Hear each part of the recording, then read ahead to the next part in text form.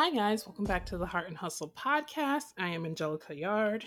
And I'm Charisma O'Keefe, and we are here every week talking to you about on entrepreneurship, business, balance, life, etc., surviving, pandemics, all the things.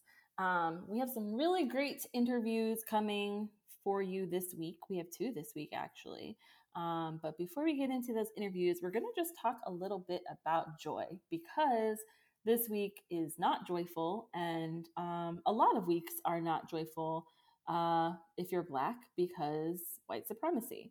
We were just talking off air about this as it's something that Black people are often talking about, but I'm just really trying to push Black joy. That's really just like my focus this week because, it's just heavy and it's nonstop and just it's just never ending. And I feel like I know a lot of people that I know personally in private conversations we've had. It seems like, a lot of us in the Black community are just kind of hitting a wall right now because it's just like it's unrelentless and it feels sometimes like there's no hope.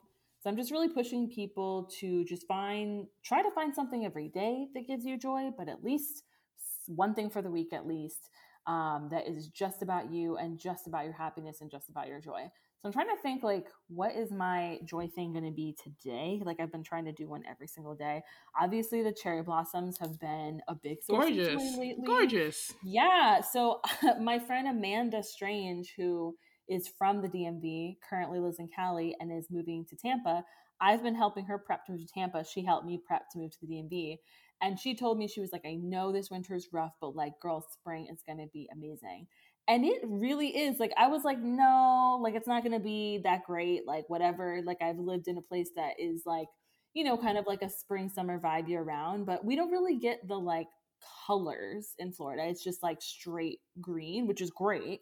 But here it's like, ooh, these colors, they are popping. I feel like I'm in a secret garden. Like it's beautiful. And it's wild because I knew that there was like, the cherry blossoms at like the National Mall and stuff like that. Everybody talks about that. But I didn't realize that it's just like everywhere.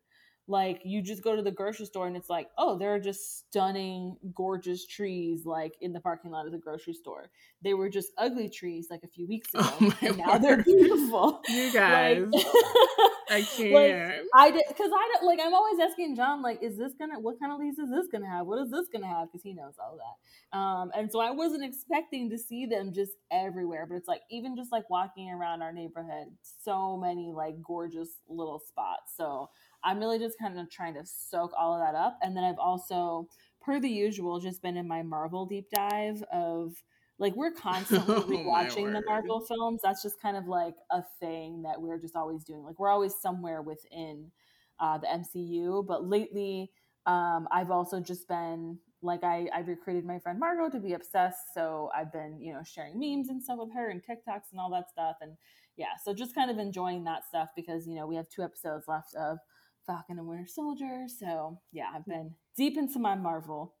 John Walker is a menace and should not be allowed to walk on the planet. He's so terrible, but it's gonna make it that much sweeter when we see Sam pick up the I shield. know, but I'm so tired of this white man and his drama on this show. Like, it really is a struggle every week. Like, it already was a struggle. Like, the show for me is not. It's not that anything's wrong with the show. It was fine the first episode, and then we got into this John Walker character, which I know he is. I know the backstory. I've read. I'm in the MCU. I'm deep in the bag. U.S. Also on the X agent. Men side, Yes. but obviously with that, being an X Men comic fan, you always get drafted into the Avengers Yep. nonsense and everybody else's stuff in the Marvel universe, and so I was more X-Men Spider-Man person for Marvel. Honestly, I didn't really GAF about anybody else, but because Captain America is a hot mess and all the shit that happens in his like franchise is messy. Hmm. So it's like seeing this It is. character in real life, which you know of, and seeing Sam and knowing about his journey, it's a lot. And I'm just tired of John Walker. I am. I'm ready for him to get the shield to cut his head off. Like, somebody please take this man out. Like, I'm glad that it's like a limited series because I yes, I think couldn't that it do a would whole be a movie of lot. him. It would Yeah, be I too think it'd be much. a lot to see him like on the big screen. So I'm glad that they've like limited it to kind of just like this limited series origin story essentially Falcon becoming like not Winter Soldier, Falcon becoming Captain America. Yeah. But And all the other characters too, because it is an origin story, not just for him. There's several other characters that exactly, it's their yeah. origin story too. So I'm actually more excited about one of the other characters and seeing how this translates to his thing, because he does have a really cool role. If you don't know, I'm not going to spoil it for you, but this person came up in like episode 1. I was like, that person's way cooler than the rest of these MFers. I don't care about none of y'all. Like, But I will say, like, for me, obviously, like, as soon as, we found out that, like, Steve gave Sam the shield, like, I was immediately happy, as I know a lot of other people were, but of course there was those people that weren't. So I'm glad that they're making someone so terrible have it, so that those people that were on the fence will maybe see, like, look, this is what you could have, and it would be really bad, so you better be thankful. Yeah. Because a lot of people are always going to be like, there'll never be another Steve Rogers, blah, blah, blah. And Steve is good or whatever, that's fine. I'm not saying Steve Rogers dies every other, like, day in the comic universe, so I feel like these are movie people. God bless y'all. But, like, the thing is that I feel like and I'm not comparing the two, they're both great, whatever, but what I really love about Sam is just he brings so much more to what he does with him having that background of therapy and him saying, like, okay, because, Steve will be like, hey, let's do this another way. But if they're like, no, then he'll just fight them, which that's, fair enough, like, understandable. But Sam will be like, I can relate to you. I understand where you're coming. Like, he has more to say in that realm, and he has a wider skill set, right, for that sort of thing. So I really love how the MCU has been really pushing therapy in a bigger way, pushing, like, the mental health talk in a bigger. They've always, like, it's always been there, but it's a lot more obvious for the people that just kind of didn't pay attention to it before. So I love that it's bringing up, with both WandaVision and Falcon Winter Soldier, it's bringing up those topics. Yeah, just like making people talk about mental health more, ramifications of living in a comic book state would not be great. And there have been shows and sitcoms that kind of touched on this, and it's a theme in some of the comics, but I think seeing it in the MCU, because it was a 10-year ordeal of, like, now seeing the ramifications on that of a person, and that translates back to our lives, is how the ramifications of a pandemic, how the ramifications of social media, and seeing, like, live streamed death. I was talking to my husband about, and this is, to tie back into this week, is that I think I didn't see that first beheading video. That was the first murder. I feel like the big murder video on Facebook was that poor soldier getting his head beheaded. And it was everywhere, and nobody could stop sharing because it was, like, the first thing. And I remember it coming up, and I, like, clicked on it, and, like, right before it happened, I was like, oh, nope, I see what's gonna happen. I've watched enough movies to stop. And I feel like since that has been a thing, it's been okay. It's been okay to show death, and it's been more entertaining for people who aren't Black to look at Black death, because they don't understand why. They're trying to find it, they're trying to observe it. And so for them, these videos, this proof, quote unquote, social proof, is necessary to humanize people who don't look like them. And I'm going to just tell you right now, I don't look at these videos. I want no topic of talking about them anymore. I don't want to. I'm really in my bubble. I'm really, like, it's not any point. It's really, like, at first I was kind of like, even this year, I really, like, I was like, oh, if I say I'm more focused on Black joy, am I being negligent to Black trauma or Black grief? And it's like, no, I'm not. And I'm really not even, like, 100% like a happy, bubbly person. So it's not even that Black joy 100% is all my narrative. But I'm definitely going to uplift and talk about more about things that are joyous, or like opportunity, Black wins, more than I am about Black trauma, Black pain, or even pain of any people of color. Because we're tired. Like, Black people are really tired. But let me tell you, all my friends in marginalized groups, we're tired. We're all exhausted. We are tired of these conversations. Trans people are tired. Indigenous people are tired. Latina people are tired. Like, we're just, Asian people are exhausted. Asian people are tired. Yes. We're just and tired. That's, it's wild to me that, like, I had one friend that reached out, more recently, and, said exactly just what I needed to hear. And that friend was Asian, and she's been, she had family near the incidents that happened in Atlanta. And so she's been dealing with, the things that she's been dealing with. And it's just, all the people that posted those boxes who just still aren't doing anything, like, that weighs heavy on us all. It's just a lot. It's just exhausting. I'm like, do you think that Black people take a break when other things happen? Do you think other marginalized groups take a break when other terrible things happen in other communities? Spoiler alert, we do not. Like, we are all especially people who are open to the experience of people should have the best, and people should explore themselves and have the right to be themselves. When we hear at the same week of all this legislation to affect trans kids, even here in Florida yesterday, and then we have mass shootings, and then we have more police brutality, and then we have, hate against Asian people, and it's in Atlanta. That's where I'm from. So I didn't take a break because I'm not Asian. I didn't take a break. I felt the same exhaustion for all the people who are experiencing hurt and pain, because we're all tired, because we understand how it feels, and it's exhausting, and globally, honestly. And I feel like if you, at the end of it, if none of this applies to you, the pandemic should humanize you enough to see millions of people now dead, where you should also be tired. If nothing else has affected you, that should have affected you enough to see these big numbers, these 45,000 cases we had last week in Florida, for people who are coming here and hanging out and having a good time, not wearing masks. We had 45,000 new corona cases in 7 days. It ain't over. It's ridiculous. I'm glad I'm getting vaccinated, but it doesn't change anything. But the fact that there's still people who can't afford to get the health care they need when they get this disease, because they have pre-existing conditions or not, and they still die. People aren't not dying from it. It's just not as fun as a news article anymore. We're not talking about it as much because we have a president that's quote unquote doing a good job of getting people vaccinated. Whatever. I'm just letting you know, if you can't relate to anything else, at least say, hey, maybe I'm tired because I've been at home for 18 months. Like, just be tired from that. That's fine. Whatever the case may be. But for in terms of Black Joy, I think Marsai Martin specifically talked about in her media company, her production company, how she won't be uplifting anymore stories of Black trauma or Black pain at all, ever. She never has, but she was like, that's not going to be a thing what's happening with her. And to see a younger Black person make that statement for me was like, okay, well, then I can do that. I'm like, if this little baby can say that, then I can do that. I can say I'm not going to be talking about trauma and pain and etc. all the time. I'm obviously, depending on, I'm gonna have a conversation, but it's not going to be my highlight. I'm not going to uplift it. But I guess in terms of Black Joy, it really is just being in a state of understanding myself. In this episode, we talk about women understanding themselves and their bodies as we grow older, and knowing ourselves. And this is for all people as you grow older, honestly.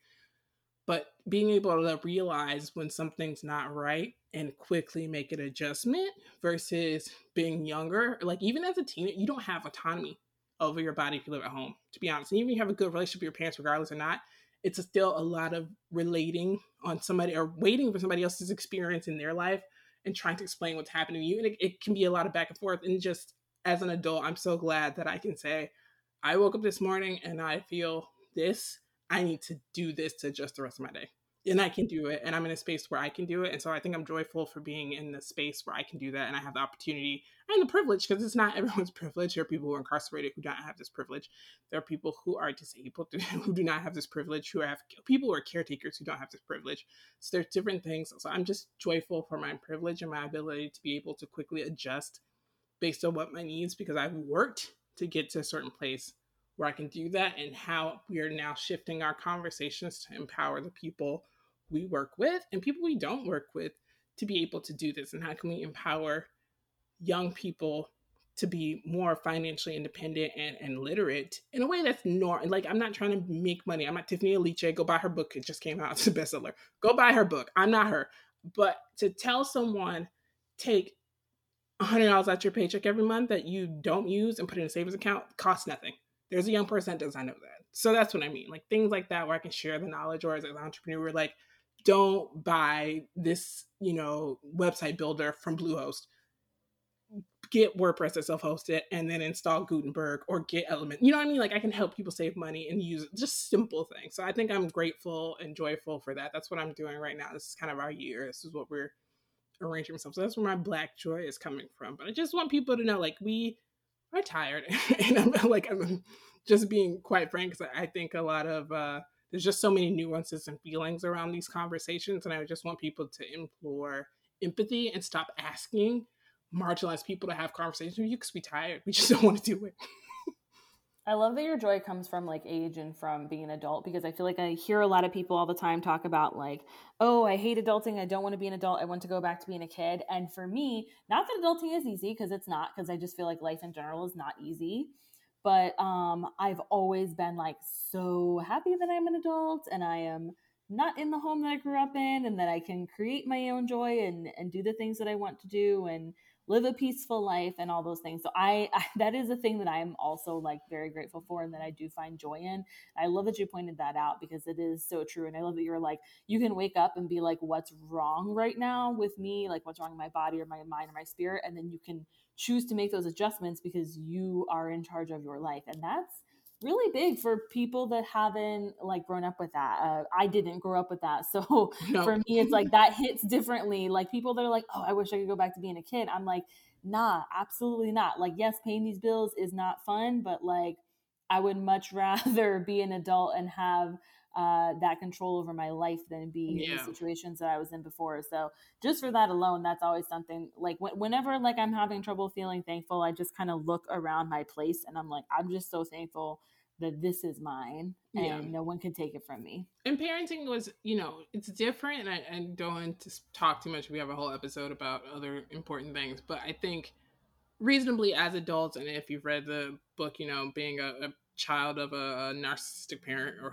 there's so many different books of that style, or the conversations of self-healing and parenting your inner self, is that our parents didn't have the tools. A lot of times marginalized people who are in a certain income bracket, your parents a lot of times didn't have the tools to understand how parenting was about the child and not really about their experiences, but more so your child's experience. So if you didn't get that as a parent, and all you've seen is taking your parents' experience and put it on the little person, because they can't do anything, they don't know anything. Kids were kind of looked at as like, we need to keep you alive. And especially as marginalized people and poor people, you had to make your kid look great so that they didn't get taken away from you. I mean, I'll be honest, like that's really what it is like you got to go to a doctor's appointment and your kid has to know what to say, how to look, how to dress, da, da, da. We got to buy new clothes, got to buy new shoes, things that you never really would do, because if something's off in a pediatrician's appointment, a pediatrician's calling the state to take the guy. It could be nothing.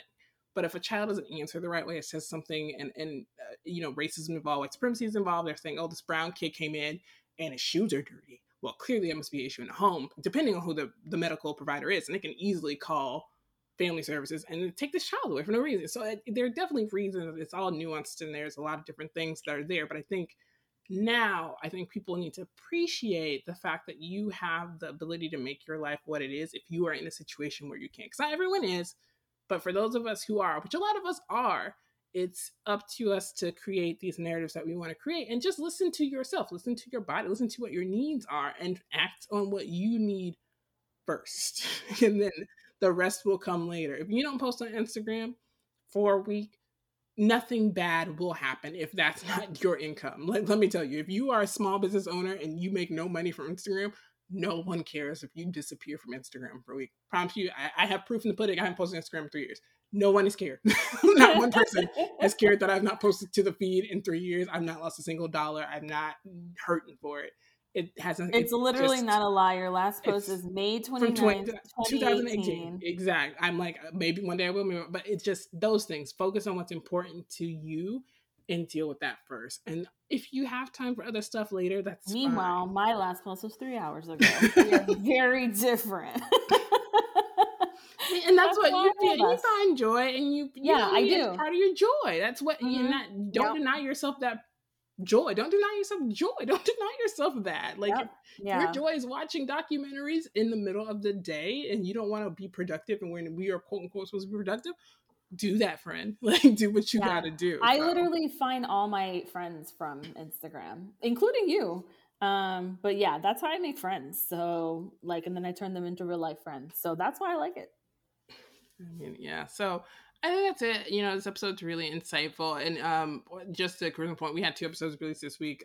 So you probably, if you didn't listen to the episode previously that was released yesterday, I suggest you go back and listen to our episode with Major as well. She's very inspiring as well. Like these 2 interviews have been definitely the highlight of my week, considering that we were silent for 2 weeks, and I'm like, you guys, it's such good content that you're not gonna want to miss out on these 2 and I'm very proud that it's we have back-to-back Orlando girls who are killing it in Orlando, Black women who are doing amazing things, different life circumstances, but both equally doing very really different and things. both killing it in their field. So go ahead, rate and review on Apple Podcasts. You can follow us because we no longer say subscribe. BTW. You got to say follow us. That's the thing. Apple dropped that language. So follow us on Apple Podcasts, on Spotify, on social media, and we will get back to you if you have any questions. Of course, we'll be talking about Patreon that is going to be releasing in Q3 because that's something that we've been talking about for over a year now. And now that the pandemic's kind of slowing down, at least in terms of productivity levels, we can actually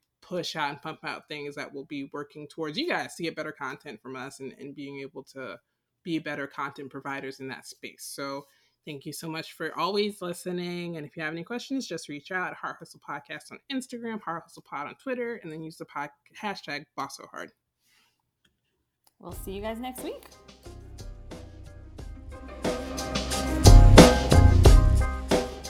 Hey everyone, welcome back. We are so excited to have Tiffany today with us on the podcast. Tiffany, thank you for joining us. And for our listeners who aren't already familiar with your work, let us know a little bit about you, what you do, as well as where to find you on the internet.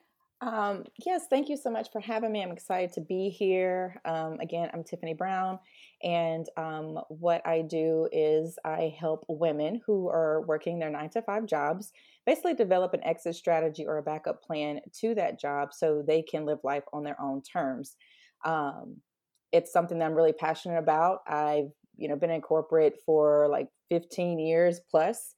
And decided to take the leap into entrepreneurship and do a lot of business coaching and things like that. So I'm really excited about it. I can be found on all social platforms. Instagram is my main platform at Tiffany D Brown _, as well as my self-hosted website, which is TiffanyDBrown.com. Love it. And I love that you say that, because there are a lot of people, I think, that are working, they have a job, maybe they went to school for this job, maybe it's a job that, that they need, you know what I mean? Like it's helping them pay their bills. They really can't see that exit strategy, but they know that they have a passion that's something else and they don't know how to bridge that gap. And I think a lot of people ask me all the time, should I just quit and I'm like, no, you should not do that. That is a bad plan. I mean, when I became an entrepreneur, I was really young. I was only 20, 21. But I still worked for a while until I fully went full time. And I honestly think, I don't know, in America, unless you have some sort of nest egg left by your parents or whatever, I really do think that there is a benefit to working that corporate job first, if I'm being quite honest, to having the health insurance, to having the stability of that salary, and then making the switch. Because it is rough. I have a lot of entrepreneur friends that, have struggled, that haven't had that healthcare, that sort of thing. So sometimes it can be nice to kind of get yourself set up in life and, get your finances in order and all that before you make that switch. Because I think when people do that, they just have a lot more stability through their finances. Yes. And I'm so glad that you share that. And so I'm going to elaborate, if you don't mind, just a little bit more on my journey to this point. So as I mentioned before, I was in corporate 15 plus years. And in my corporate job, I was a pharmaceutical sales representative. It's something that I worked really hard to get. I think I interviewed for 2 years straight before I finally landed a job. And it was a career at the time that I really, really loved. And I enjoyed helping patients and educating doctors and doing all of that stuff.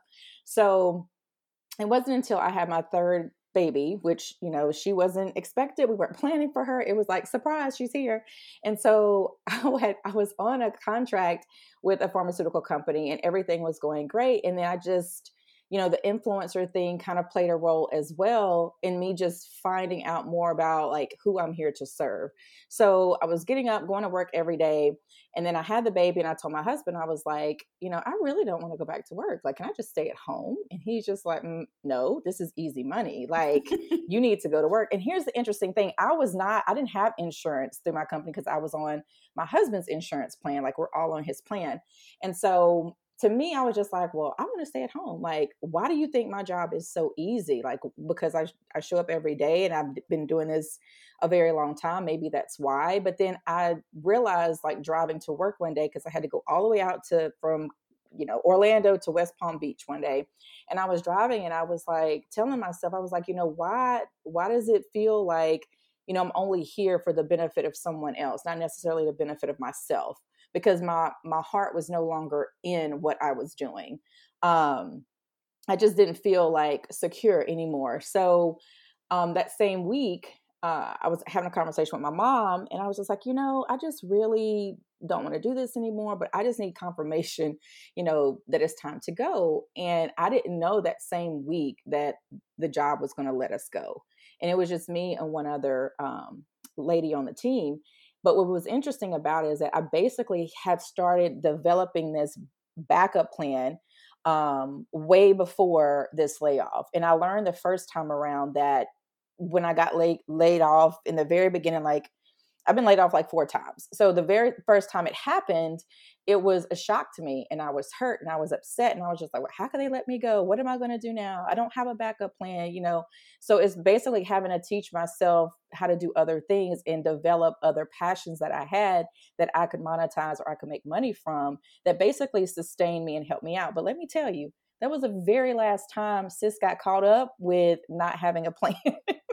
Yeah. To that job. And so when this layoff happened recently, I was prepared. I had been making influencer money. I had been doing side hustle things, still while managing my full-time job. And just to say it is possible, but to your point, having being stable, having a plan, a financial plan or a nest egg, or working towards something while you're still at your corporate job is so imperative to the success of being an entrepreneur, I think, if you're trying to leave that space. Now, it's not for everybody, but for those women who are showing up, every day at a job or clocking in at a job that their heart is not in anymore, but their heart is in something else, or they're passionate about something else and they want to develop that, I think that is just a great route to start planning and prepping like ahead of time, because no one wants to get like let go the week. For me, it was like the week before Christmas, and not have some sort of plan or some sort of fallback thing that they could, capitalize on and still make money. Either they can go back to work or they can, develop their business like full time. So I love that. And like, we'll talk a little bit more about money as an influencer in a bit, but I do just want to say, like, here closer to the top of the episode, that for listeners who don't know, you and I have worked together. And so I know and can vouch for the fact that you have made good money as an influencer, even before you left the corporate world. So I think that that's just so important, because of course anybody out there now can just jump on and have a really big follower account. I know people that have really large follower accounts and don't make yes. a dime. And so like, you have a really sizable account, but I literally know 2 people that I can think of off the top of my head that have larger followings than you and literally have never made a dime. Whereas I know, and I know for a fact that you have had some really, really lucrative deals as an influencer. And I think that that's so important, just for people to know, because there is that, like, you're authentic in what you're Yes, selling. You know what absolutely. I mean? Yeah. I couldn't do it any other way though. I'm never comfortable with selling or coaching something I haven't done for myself. Yeah. I know it looks different for everyone else. And like even some of my clients that I'm coaching currently, it's like, if you just trust the process, trust me, I've been there, I've done it, I've been in your shoes, I know it's going to work. I just think the biggest thing too is that people need to understand that it takes time, but you also need to have, it's kind of like a business plan. You have to think from a business mindset, because I think that people look at the influencer space as like, oh, it's just something fun to do. I just love taking pretty pictures and showing off my food and what I'm eating every day, but they're not approaching it with being intentional about where they're trying to go or what they're trying to do. So they don't really see it as a business like they should, especially if it's something that they want to use as like their exit strategy or whatever. Yeah, I think that's an issue with most side hustles, is that people don't treat it like an actual business, and therefore it's kind of like, oh, I'm just making a little extra money on the side. But if you're intentional, it really can become an actual steady revenue stream for you to do.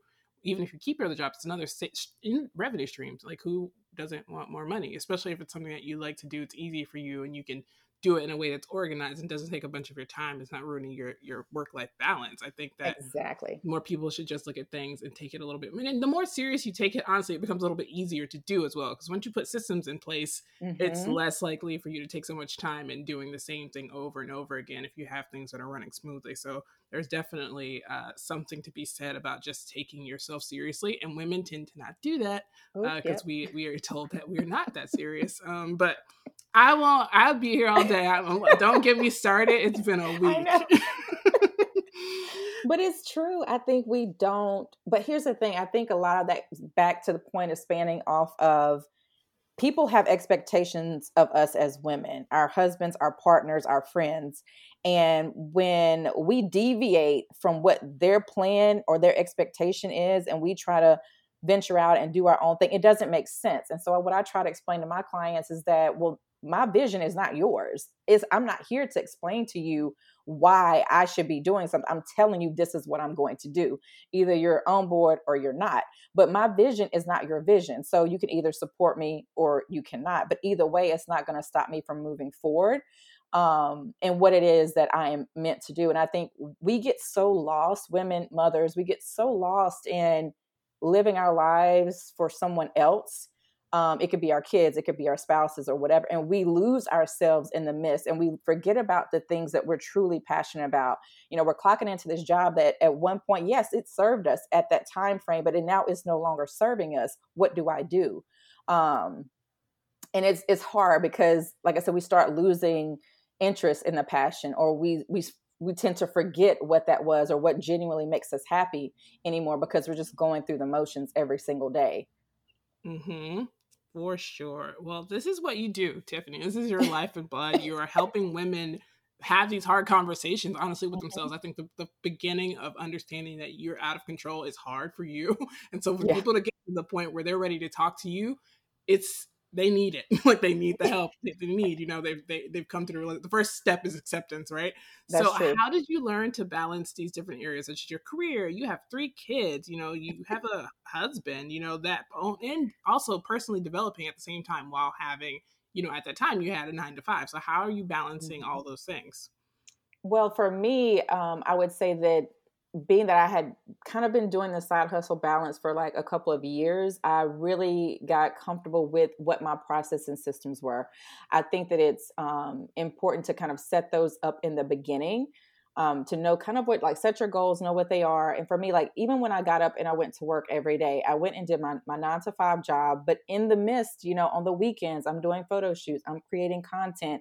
I literally spent every single waking hour working on either my full-time job or my side hustle. Like, there were nights where I didn't go to bed till 4 or 5 in the morning and then get up to go to work the next day. And one thing about me with balancing, you know, I have to be there for my kids. So when they come home from school in the afternoon, they get my attention. The computer's not out. You know, I'm not trying to do any social media, anything at that point. I wait till they go to bed and then I get on my second side hustle, right? I think just having a plan of action of what that flow is going to look like for you personally is important. And time management is huge. And if you can't manage it all and you have that corporate income, you can, you know, free up some of that time by maybe delegating tasks or hiring or outsourcing someone else to kind of help you stay on track. Right now, with systems and processes, especially in the social media world, there's so many different things that you can use to schedule and automate to where you don't have to be present every single day. You can schedule it, walk away. So that helped me a lot too. But a lot of outsourcing, um, basically creating like a very strict schedule as to what days I was going to shoot content on, what days I was going to film videos on, what days I was going to work on sponsored things. It was basically planned out ahead of time. That way, I'm a planner, so it makes it easier for me to do it that way because I can block that time off on my schedule, just like you do in your normal, you know, job, right? So just using some of those skill sets that I learned from working and managing my own territory, my own business per se, I just use those skills in my side business. We love to see it. Yeah, scheduling and systems are so important. Angelica is such like a scheduler and a systems person. So when the world is safe, like y'all have to get together to have a systems date Yes. because Like, honestly, like, you are two of the people I know in my life who talk the most about systems. And it works. It really does. Like, when things are scheduled and when you just know how to, fit things Mm-hmm. in, where things are supposed to go, it's just that much It easier. is. Like me, I can't even like get through the morning without a system. I have to write down like Yeah. everything. My planner literally has space for every 30 minutes, because that's how like specific I need to Mm-hmm. get with my day. Because if not, it gets away from me so quickly. Yeah. Because no one's, when you're an entrepreneur, no one's telling you Mm-mm. what to do And so next. that's the thing, you have to show up for yourself, Yep. and if you Yeah. don't have that personal responsibility or to where you can like stay on track, or accountability, I should say, then it's going to be tough. It's going to be tough for you because, like you said, it's no one's telling you to get up every day and plan your day. Nobody's telling you to show up or post or share or create nobody's telling you that. So you have to be motivated on your own, like a self motivator, to get it all done. And I think that when it comes to, just like you said, those systems and plan, I have several planners. We have a family calendar that we have that's digital. So I know my husband knows like what days I have photo shoots or meetings or client projects or whatever. So he can be aware. So we have like this shared calendar. Then I have like my paper calendar. And then I have like all the other paper notebooks and things that I keep all of my notes and stuff in. So having all of that, whatever system works best for you, if you have to write it down or you use like a digital or online calendar, you just have to figure out what fits your lifestyle and try to merge those two together. I love it. And I think that like showing up for yourself is like a big form of self Mm-hmm. care. That we don't talk about a lot. And then, of course, there's a lot of other forms of self care. I feel like you're really, really good at self care. And I'm sure that a lot of it is because you schedule it and you put it into the Mm-hmm. system. And one thing else that I've noticed is that you are really big on teaching your kids, especially your daughter, self Yes. care. So I see that in the videos that you make with her and things like that. And I can see that she is learning to like be a proud, little person and to value herself, which is so awesome to see like at her age. Yes. So what are some of the ways that you personally practice self-care? With self care for me, it may seem silly, but things like going to get my eyelashes done, you Mm-hmm. know, Yeah. going to get my eyebrows threaded, like those little things, like those are basically just take me out of my element and give me the opportunity to relax, rethink, refresh. And self care also for me is like being with family, like or visiting or FaceTiming, things like that to kind of just rejuvenate my soul, my mind. Um, I don't really like, I would love to do like massages and all of that, but it doesn't really do much for me mentally. Um, so for me, like self-care is more along the lines of just keeping myself up, working out. I was challenged after having the baby and I was like, oh, I'm not feeling it. I don't like the way I look. So who can control that? Only I can control that. Right. So I had to make a commitment to myself to show up for myself and to remember too, I have 3 little ones that I want to be here for. So I've basically started back down the journey, just like getting healthy again and really practicing like the healthy mindset. And one thing too, I think when you think of mindset set with self-care is that getting up and giving myself affirmations every day, because we can be so hard on ourselves and we can think that what we have people don't need or what we know people don't care about. So I get up every morning and I say, what you have is value. What you teach are valuable lessons. Like your clients need you. So for me, it just reassures me that I know what I'm doing, although I know what I'm doing, I have to say it out loud and put it out there to where I don't get intimidated. I don't let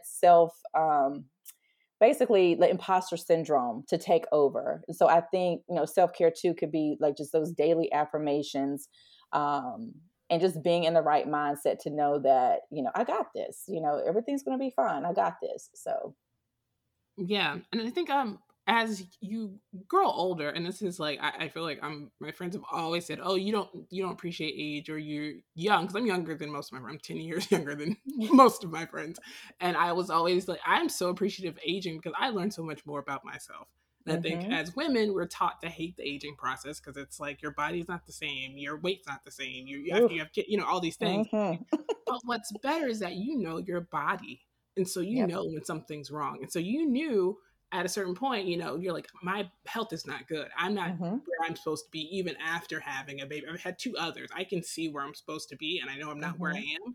And you adjusted and now you're adjusting to get to where you need to be for yourself. It wasn't society. It wasn't, Instagram. It wasn't other people. It was literally you checking in with yourself and saying, I can't operate to my fullest because I don't feel good. And it's not going to help me be there to be able to balance all these things that we talked about earlier. So I think we could take, pride in aging because we get to learn more about our bodies and we can practice better self-care and what we need and not just a list on Instagram. They're pretty. Those illustrations are nice. Being told how to practice self-care. But like you said, like massages don't work for you. And, so many things don't work for me. There's so many different things that we need to do. So I like the idea of checking in with yourself on how you practice self-care for yourself. What's interesting too is that I think what kind of shook me in a sense, and kind of like, it wasn't anything on Instagram, kind of like to your point, but it was the fact that my husband would get up and he would go play basketball in the morning. And then in the afternoon, he would go to the gym. And I'm just looking at him like, you got all the time to go work out and keep yourself together. And here I am wasting away on the couch. And so for me, it was like, if he can do it and if he can find the time to do it, what's my excuse? Yeah, I can't be out here standing next to you and I look like this and you look like that, right? So I was just like, I got to get it together because, he made time for himself. And it wasn't like, oh, is it cool if I go to the gym? No, I'm going to the gym. I'm not asking. Like, this is what I'm doing. And so for me, I had to get that mindset. I need to be more like him because it's not asking for permission. It's showing up and being there for yourself without what anybody else has to say about it. So he kind of jolted me to get it together because I was like, he goes every freaking day to the gym, sometimes 2 or 3 times. Then he goes play basketball. And I'm like, you do. And I asked him, I was like, why are you, I'm just doing this for me, and I'm just like, are you sure it ain't nobody else I need to know about? He was like, no, no, I'm just doing this for myself. So it just reminded me that if he can make time to do it, I can't come up with any other excuses because he values himself, I need to value myself just as much. So, oh my goodness, I feel like that's so true because I feel like as a woman, it's so much easier, especially if you're, working from home and you're an entrepreneur and that sort of thing. It's so much easier to be like, oh, well, I have to deal with what the kids have going on, or I have to do these dishes, or I have to, all these different things. And like John will get home from like, a rough day of teaching and be like, all right, I'm out. I'm going straight to the gym. Like these kids drove me nuts today. I need to like, clear my head. And I'm like, okay, well, I skipped the gym earlier today because the house looked messy. And so I was like, I need to take 45 minutes and clean the house. And I'm like, what if I would have got that workout in first and then we could have split the cleaning at the end of the day? And that's the thing too, is like, it's not like he's asking me to do that. That's a pressure that I put on myself. You know what I mean? Like John is pretty much always like, do whatever you want to do, hire a person to clean. I don't care what you do. Like you're pretty much in charge. Like that's our relationship, to be honest, but it's just like, that's a pressure I put on me that I'm like, I need to do A, B, and C before I tend to my own needs. And that is a lesson that I am learning now. Like, again, as we said, now that I'm getting to a big age, so I'm learning these things. But it's so important to, put ourselves first in the same way that men do, because they don't think twice about it. Yeah. They don't.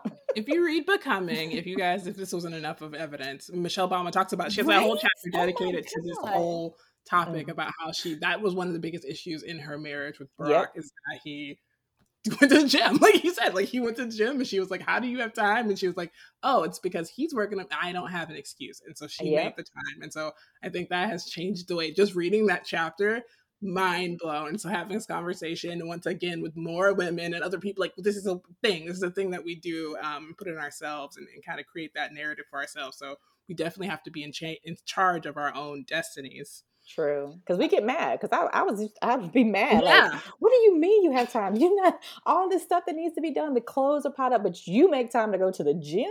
So I think and then you get angry about it, but it's not necessarily that you're angry at them. I think underlining is you're mad at yourself for not taking that time out for yourself or valuing yourself enough to know, like, okay, when you get back, I'm leaving. And you can stay here and watch the kids or whatever. So. For sure. Well, so starting a new job or switching careers is one of the most stressful things you can do in a year in that list of things that are stressful. So, what are some things that people could be doing, or what are some important steps that they should take when they're finding themselves into that position? And a lot of women are because they're going back into the workforce not where they were before or starting in a different position. And so, because we were all laid off, you know what I mean? Like, women were just Hmm. laid off more than, I think it was 97% of the people laid off Yeah. were women or something like that. So, Hmm. what are some things that people should do if they find themselves in this position?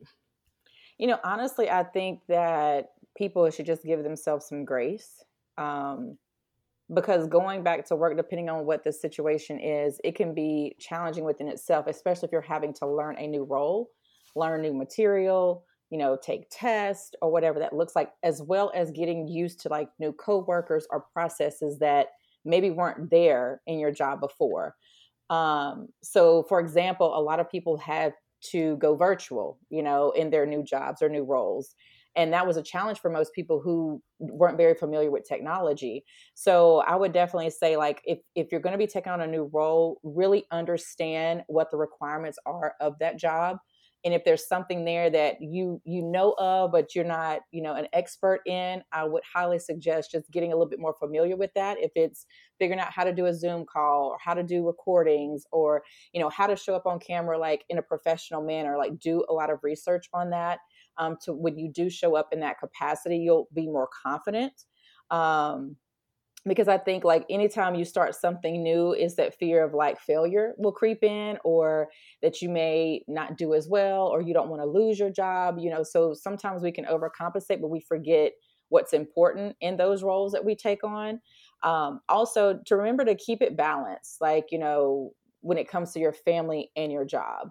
If you have to leave things at the doorstep before you come home to your kids, try your best to do that, because it can be frustrating, learning new stuff, showing up in a new position, and you have to come home and the house is a mess. Or, so I just really say give yourself grace and learn what you can. That's going to help make that process easier for you to where you can show up confidently, not only in your new career or position, but at home as well. Yeah, I love that. And I feel like people forget, like, if you're starting a new job or new career, like, it's a transitional It time. is. It's not going to be easy. Like, I think people, I don't know if it's like movies make the expectations. It's like first day, even if it's your dream job, it's not like first day is going to be fantastic and everything is just going to be easy. And yes, that's going to spill over into the other Hmm. aspects of your life, that it is a transition, like you're in transition. And that's, going to take a while. I think it takes probably at least a good 3 months Yes. to be, comfortable and kind of get into the zone in a new role. I agree. I totally agree. Yeah. So you are a big advocate of setting monthly business goals for yourself. You talk about this on Mhm. Instagram and all the different places that you are on the internet. And what is that goal setting process like? Because I think a lot of people, they kind of have ideas of like what they might want those goals to be, but they're not actually, it's different to say like, this is something that I would like, but then to actually set a goal. What is that process like for you? Well, for me, I like to work backwards. I will set my income goal as well as my activity goal first, and then I will take steps back to determine like how I'm going to reach that point. So, for example, if my goal is I want to make, I don't know, $4,000 this month from, influencing projects, right? So then what I would do is I would make a plan on the brands that I want to work with. I will set that goal number. I will determine how many posts or how many opportunities I actually want to do and have the time and capacity for. And then it goes from like, it just pitching and just different steps that go into my process. But I also have designated times to where I do that. And so when you're goal setting, you need to know basically what the end result, what do you want at the end of everything. So we can say like, yeah, I want to make $10,000 this month, but you haven't done one single thing. You haven't put out one piece of content. You haven't, reached out to any brands, for example. So how are you going to reach that $10,000 goal when you're not willing to put in the work? So you basically are outlining your steps, your working process steps to get you to that 10,000. If it's having conversations with certain people, if it's sending an X number amount of emails out every week or every day, like what that looks like. So for me, my goal setting is like I write everything down. I typically goal set for the entire quarter. I also plan out a lot of things ahead of time, which make achieving those goals a lot easier. But I know goal setting looks different for everyone. So I would, highly suggest figure out what works best for you as an individual. And then what motivates you to achieve certain goals. So I always think about the motivation at the end. A lot of times money motivates people, but there's also other components to think about. If it's, if you have client work or you have other, digital downloads or things like that, that you're really trying to push out, what steps are you taking? Are you even talking about it? Are you sharing it with your audience? Are you hopping on a live to put it out there? So what are those steps that you're taking to actually reach those goals? But I do think that just having the end goal in mind at all times will definitely help you achieve it. That is very true. I feel like especially if you put it somewhere where you can see it. So if you have it in a planner, if you have it on a whiteboard, and you say, I need $10,000 this month, or I need, 100 extra followers, you can, just like old time thermometer, chart it up, color it in, so you can get to the point where you visually can see where you are, and it motivates you. It motivates you to see how much more you can do. And when you pass that goal early on, because that starts to happen when you set goals for yourself, right? That you see now what you're capable of achieving, that suddenly your new maximum is your minimum. So you start to push yourself. So I think definitely there's so much key in what you're saying. Create that end game first and work your way backwards. Because it helps your day to day. Once you get that end goal in mind, your day-to-day drives you towards that progress. And whatever it is for you, it doesn't always have to be monetary, because not everybody who's in business needs to do that. But if you're if you're working in a nonprofit and you want to have, 10 qualified leads take your program or get involved or enrolled, that's what you do. You just work towards that goal. So I definitely think it's up to you as an individual, and you don't have to worry about the standards. So I know financial reports are heavy on social media and with the influencers, and even, entrepreneurs who are influencers as well. A lot of times it's like, oh, I made $25,000 this month, and your goal may be $250 a month, and that's fine. Stay in your lane. You have to stay in your lane. But like I said, and it's funny because I had a client call yesterday, and one thing that we were working on is like, okay, she said like, hey, I need to book at least 2 clients or make $400 a day. And so when she got really clear on what that number was for her to reach her goal, she started like hitting that number every single day. And so it's like, once you see it to the point of like that visualization, once you write it down, here's the thing, you're going to be more intentional in every action that you take every single day. Because you're going to know when you wake up in the morning, I need to make $400 a day. What do I need to do right now in this moment to make that happen? So having that in front of you at all times, or having that in the back of your mind, on your mirror in the bathroom, where you have your affirmations written down, whatever that looks like, I think that's just so important, because now she's like, oh, I've already reached that goal. I've already maximized that goal. What's going to be next? What's the next step? So it also keeps you accountable to keep moving forward and to level up in your own business with your own goals.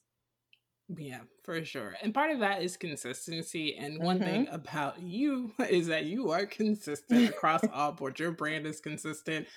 You can scroll your Instagram as far back as you want to. It's going to look consistent. Like, go ahead. I dare our followers to go to Tiffany's Instagram right now, start scrolling, go to her website and try to find something that's inconsistent, and you will have wasted too much. You could have made $400, you know what I mean, in that time.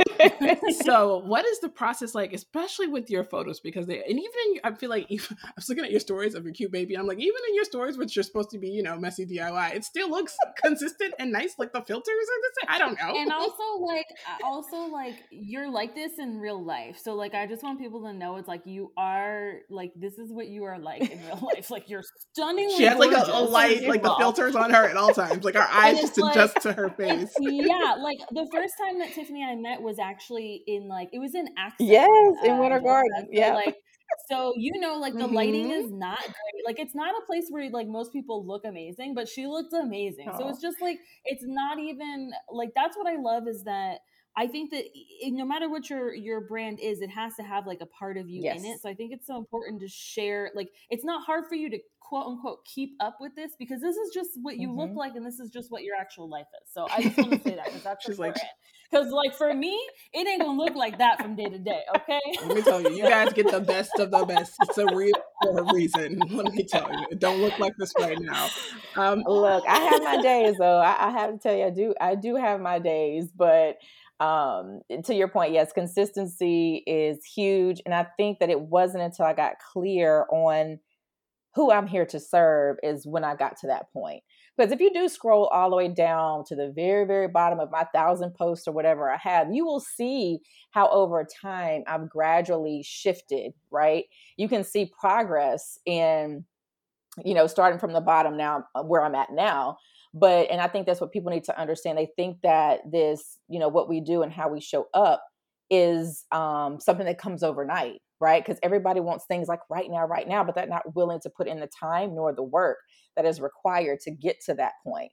And so like for me, in regards to like consistency in my photos, it wasn't until I was very clear on who I was here to serve. I realized like by doing photo shoots often, like I figured out like what angles I like, what colors I need to stay away from. So it was like a trial and error point in time for me, to where it's like when I show up now, I know exactly what I'm shooting. I know what I look good in, what I don't want to wear, what colors to avoid. So I think that's huge. It's that self-awareness in that consistency, because it makes it easier. Even when I shop, I know what colors to shop for, what tops to shop for, what dresses that look good on me. So just understanding who I am and who I'm trying to speak to. I know I'm not like the super, like, what's the word I'm looking for? Like out in nature all the time. Not my thing. I've been in the corporate space for so long. I know that the type of women that I'm going to attract with what I'm wearing, what I'm posting, what I'm sharing. And it makes that process to be consistent 10 times easier. And as far as like my photographer that I work with, it's interesting because I actually used to work with her sister here locally. And then her sister decided that she was no longer going to do the blogger thing. And she just mainly now focused more so on weddings. And so when I actually shot with her for the first time, I was pregnant with with Emmy. And I was just like, I had to get out of the mindset, okay, you're not your sister, but I think you have potential. I think we can work together. So the first shoot for me wasn't the greatest. And so I didn't shoot with her really much after that, but it wasn't until I kind of came back. I worked with a different photographer. She was okay, but wasn't the vibe that I wanted to portray as a brand. So I went back to my girl, Kate, that I work with now. And we've been rolling for like 2 years straight, it seems, so it's been on and off, but now we're consistent. I have a shoot plan with her tomorrow. We typically shoot every week, if not every other week, depending on what I have going on. So I have a campaign that I'm shooting for tomorrow. So it's like, hey, it could be an hour to 2 hours, and we just basically base it off of that. But when I show up, she knows exactly what the plan is. We have a Pinterest board that we share for ideas and inspiration to kind of keep us on track. And we just work really, really well together. So I think that's huge too, like really enjoying who you're working with, and they need to understand what it is that you're trying to do. They need to be on the same page with you and your brand, so they capture what it is that you're trying to convey to your audience. But I love working with her. I think that, just by giving her that chance, like we've actually had the opportunity to kind of grow together. Now we're kind of like getting into like doing little video clips here and there in between the shoots. So it's a great, great relationship. I'm just really blessed to have her on this journey with me. So I was actually talking to a photographer friend who lives up in New York City, and she was asking me about, like, I guess she's just trying to like figure out like where specifically she wants to be shooting. Like, does she want weddings? Does she want families or whatever? And I told her, you should work with influencers. Yes. And she was like, is there money in that? And I was like, yeah, and it's consistent and it's easy, because the reality is like, for my experience, like influencers show up like ready to shoot. Like they know what they want, they have a vision in their head, right? They know what they want it to look like. They come up, dressed the nines, looking amazing, knowing how to pose. And honestly, posing people when you're doing like family portraits and stuff, that half the work is just posing people, because people aren't in front, comfortable in front of the camera. And so it's like they come doing all that, and then you're getting like a lot of them are consistent because they have content going out all the time. So I'm like, yes, you have to work with an influencer who actually has work for sure, so that they can pay you. But I'm like, if it's somebody who actually has work, they're going to be wanting to get work done all the time. So you can set up a nice package and, work with people like that. And it's, and the editing is easier too. And a lot of times, obviously, because what you guys are putting on Instagram and you want it to have that consistent look, a lot of times you're like, hey, minimal editing, because I'm going to be throwing, this filter on it that gives kind of everything the same color. So I highly suggest anybody that is a photographer to, reach out to some of their local influencers, because it's a very lucrative business, I think. And it's so easy and fun to work with influencers because you guys are creating stuff that's like really fun and creative. So yeah, I love it. Like, I think that, but then that's kind of like Kate and I's relationship is more like, we don't have like a contract, but she's basically on retainer. So at in a couple of weeks, I'll be like, okay, give me all your dates for May, and I'll snag up all the dates for May that I want. And if we need to move anything around or something comes up, then we do so. But she's just been amazing. It's interesting that you talk about the whole photography thing, because some of my local clients that I coach here, I've been taking photos for them. And when they look back at their content, they see such a difference, right? And they're just like, oh my, I can't stop shooting with you now because I can't go back to what it was before. And so I think, to the point of like having a retainer in place and having a photographer, if you really like them, it just makes that process easier. It's going to keep your content consistent across the board. But I do think like just having that, if you're really trying to elevate, I think it's important. Yes, there's nothing wrong with, taking your own photos or, getting your husband or friend to take them, but it's different when you invest money into someone that they're going to produce the results that you want. Especially if you're being paid as an influencer or you're trying to get eyes on your content. Brands really do want that content that is like high quality content. And so investing here and there until you get your first brand deal, I think it's a great start, because it shows the potential of what you can do. So yeah, because that's what brands are interested in, is like, what is if I hire you, as a brand to showcase my product or whatever, like what is the highest quality content that you can take? And you really kind of have to have that on your profile to show what you're capable of, because they're not just going to guess or like hope for the best, Yeah, I love that. Oh my goodness. All the things. So yeah, exactly. So I think a lot of people still don't understand that, influencers and bloggers can actually make like good money. Like it's actually wild, having seen like contracts and stuff. Like I've worked with a lot of influencers and help them secure contracts, and it's like wild how much money someone makes for one contract sometimes. So people don't like understand that it takes like time to be consistent to make that money. You're not going to post for like a week and just be really cute and then convince a brand to give you $8,000. Like that's not how it's going to work. Nope. So what are some realistic money goals for an influencer, and how long do you think that they'll actually need to be consistent before starting to ask for those sort of numbers? Well, I think number one, with the consistency level, people need to also consider the fact of, if you were to pitch a brand, or a brand was to reach out and they hit you with that question of, oh, okay, send me your analytics or send me a screenshot of your insights, and you haven't posted but like 4 out of the 30 days on those insights, then that's not going to be a good look. So back to the point of consistency, showing up every day, having those numbers that reflect that, within 30 days, this is what, your reach, your impressions, your audience, this is what they're saying, this is what they're talking about, can go a long way. But as far as like realistic goals for an influencer, there's a lot of factors that go into play. It really does depend on the brand, what the brand's goal is, what they're looking for. They could only want, somebody with a high number of followers, but then they could also want somebody with a really high engagement rate. So it depends on what the brand is looking for. So my rule of thumb is, when I am putting out content, I try to, number one, diversify the content that I'm sharing, to attract those different brands or whoever it is that I want to work with.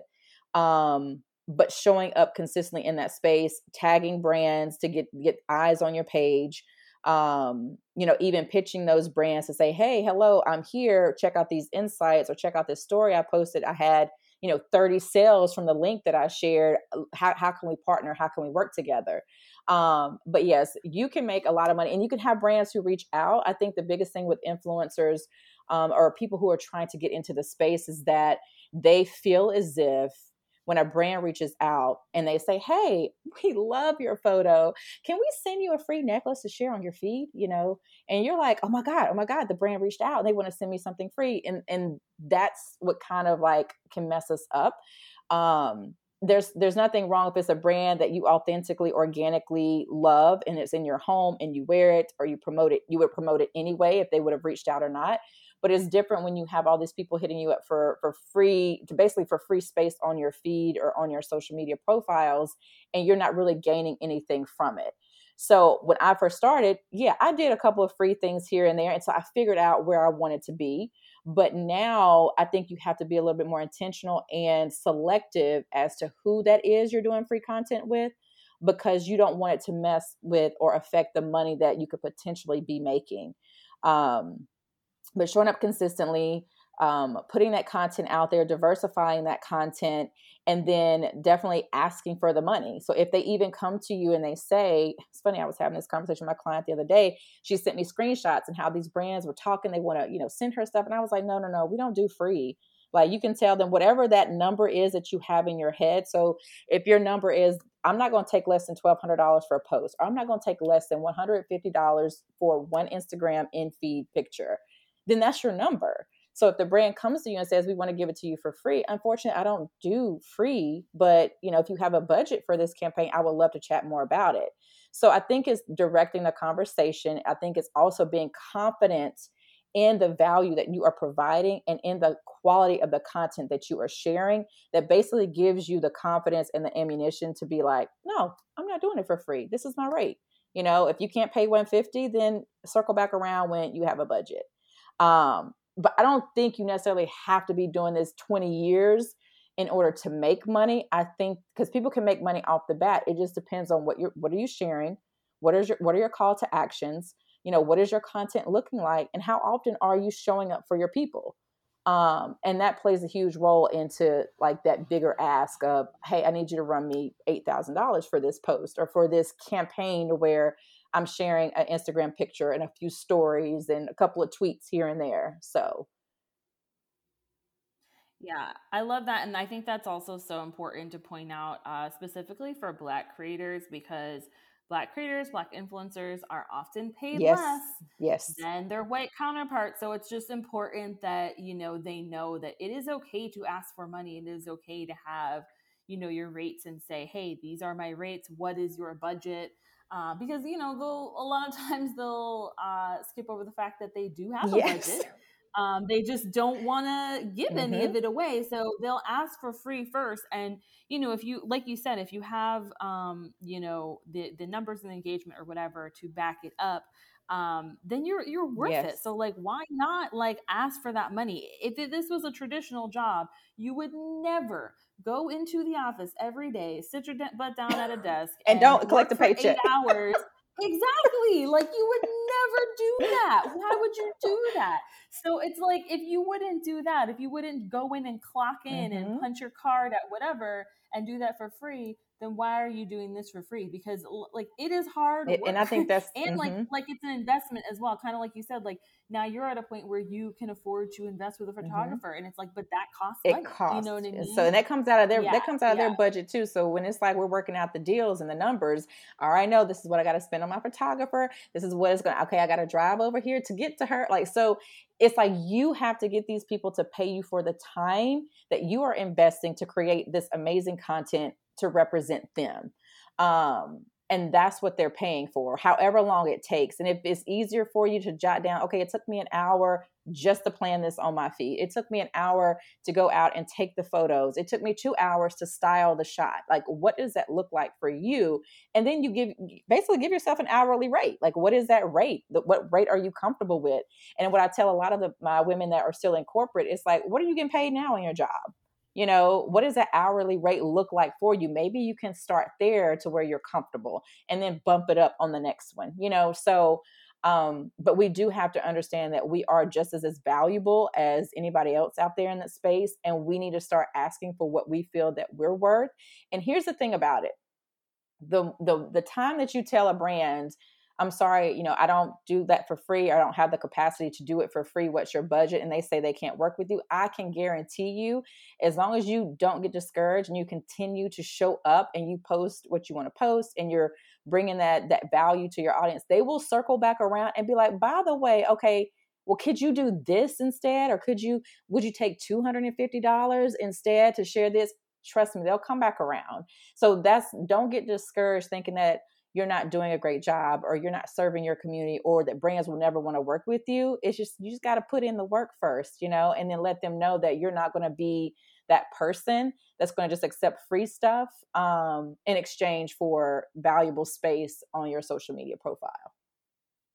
Yeah. And the way that I look at it is like, bigger brands will spend like 25,000 to like over 100,000 for like a commercial. Mm-hmm. And then turn around and want to like pay an influencer like $100 for a post, when I'm like, for me as a consumer, I'm going to trust that influencer oftentimes more than I'm going to be influenced by a commercial. Yeah. A lot of times influencers that I really like and trust or maybe have had a few interactions with, I will look up specifically, oh, I think that person had a really cute shirt. Yep. Or they like, I really like the hair product they use, let me check that out. Like, you and I have similar hair patterns, so it's like, let me see what she used the other day when she was doing that style. So it's like, I will trust those things more because I know that y'all are like real genuine people that will be like, no, this product was trash. So it's like, why shouldn't y'all be getting paid amounts that really make sense for that, when again, in the traditional sense of making a commercial, they'll shell out $100,000. Oh, easy. So I think it's so important for influencers to remember their value when it comes to that, because a lot of times influencers will have things sold out, whereas a commercial sometimes won't do anything, won't move anybody at all to purchase something. Exactly. So, and I think too, people need to understand that the brands are paying for access to your audience. That's what they want. Yeah. Built-in audience. They want access to your people, to your tribe. They want to get in front of those people. So they're using you as a tool to do that, right? Because they know that your audience trusts what you say. They know that, you're going to give your honest opinion. And one thing too, like for me personally, I stagger sponsored posts or campaigns or things like that, because I don't want every single post on my feed to be sponsored, right? That's just me personally. For those who do that, that's great.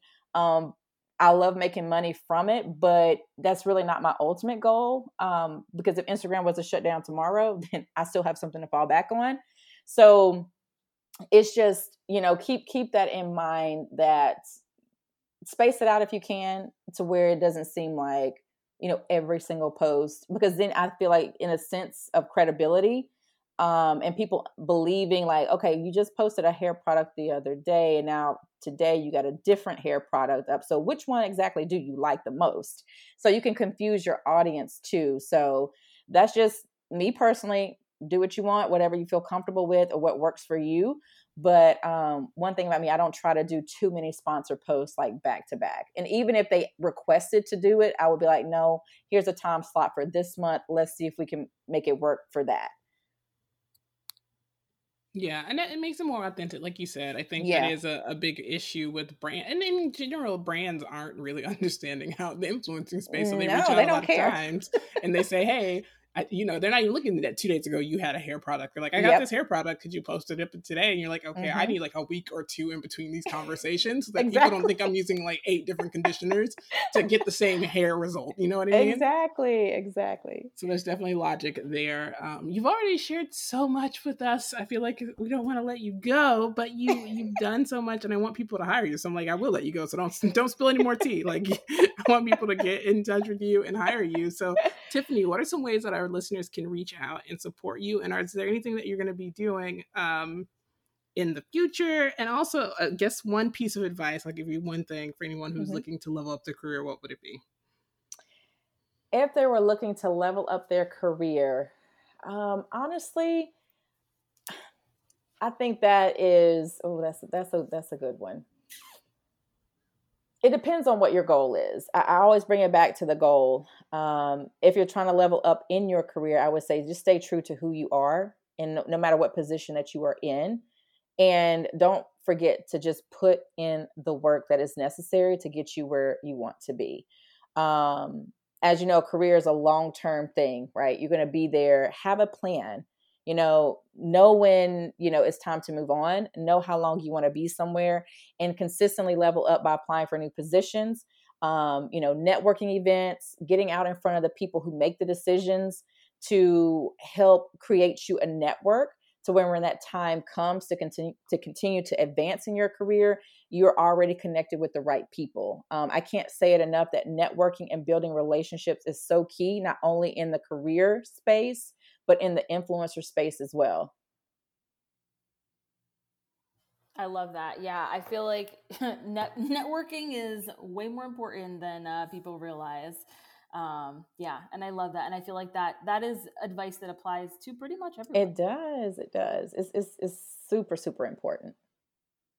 Yeah, and I highly recommend anyone who is looking to level up their career to reach out to you, follow you on all the platforms, and hire you, because honestly, paying somebody who knows what they're doing so that you can kind of like cut through all of the BS and just get to your goals and start to like see your life come together, Mm-hmm. it's important. And I think that, again, a lot of us are going through that transitional time, and having a guide who has been there and knows how to do it is incredibly important. So Yes. thank you so much, You're Tiffany, for welcome. speaking to us today. I feel like we've both learned a ton, and I'm so excited for all of our listeners at home to learn as well. Me too. I'm so excited. Thank you so much for having me on. I really appreciate the opportunity to share, because I just know how important it is, especially when it comes to empowering women, to let them know that anything that they set their mind to, that they can accomplish.